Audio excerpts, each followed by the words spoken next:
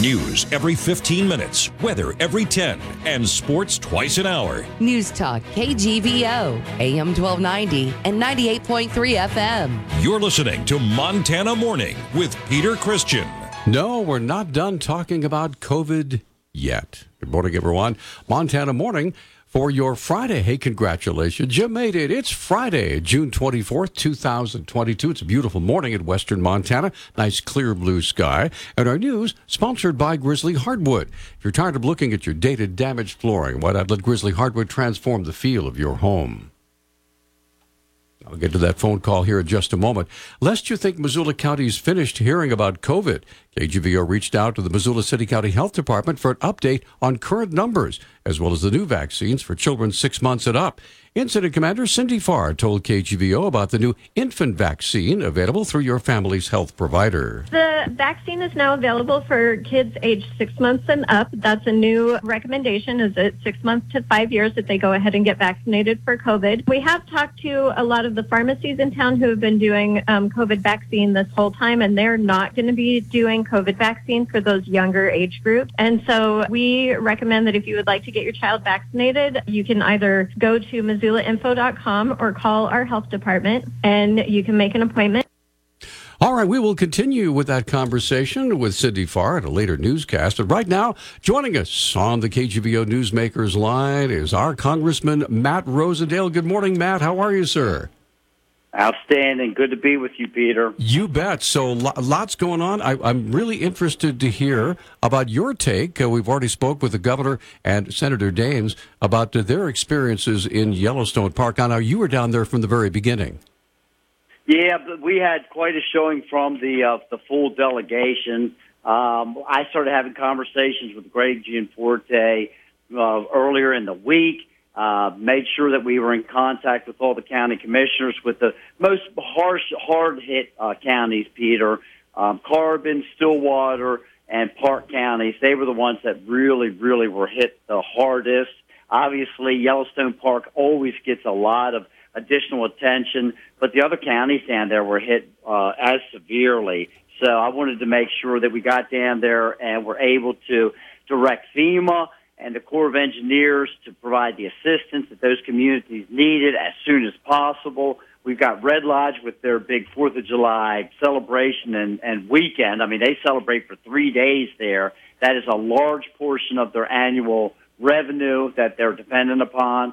Clearly, we wanted to make sure that we were able to provide access back into Yellowstone Park to make sure that Gardner could take advantage of the summer travel as well. And Stillwater County, they've got a major palladium mine down there. I mean, this is a big facility. It's not just important for really economy for the local area, but that's a national deal there. That palladium gets used throughout the entire country, and the lithium that they produce.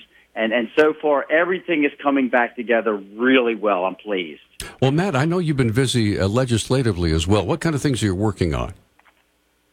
Well, we're fighting right now, shocking, that the United States government is trying to compromise the Second Amendment rights of the citizens. Again, the governments were instituted to protect the God-given rights of the people of our country. And right now, unfortunately, the Senate has not done their job. They've sent a gun control bill over as a reaction to the shootings down in Uvalde. It's tragic. When we see loss of life, it's tragic.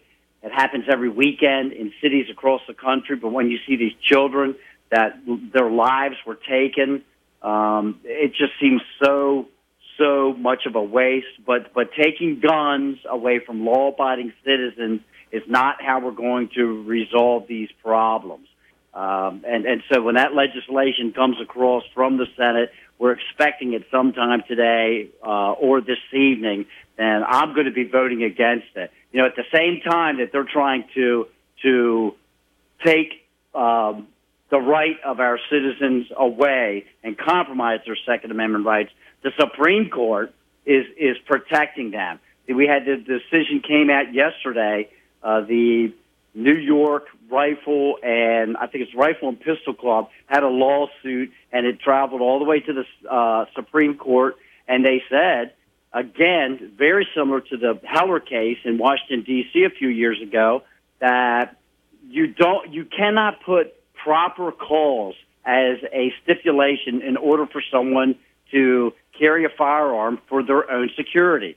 Proper cause being whether their employment would cause them to need a firearm, or whether the community that they live in might cause them to want to carry a firearm. Everyone has the God-given right to protect themselves. And thank goodness the Supreme Court recognizes that and is still upholding it. Well, Matt, what did you make of the Republican support in the Senate for this bill? I know after Matthew McConaughey made an impassioned speech, I'm not sure how that affected many of your Republican brethren there.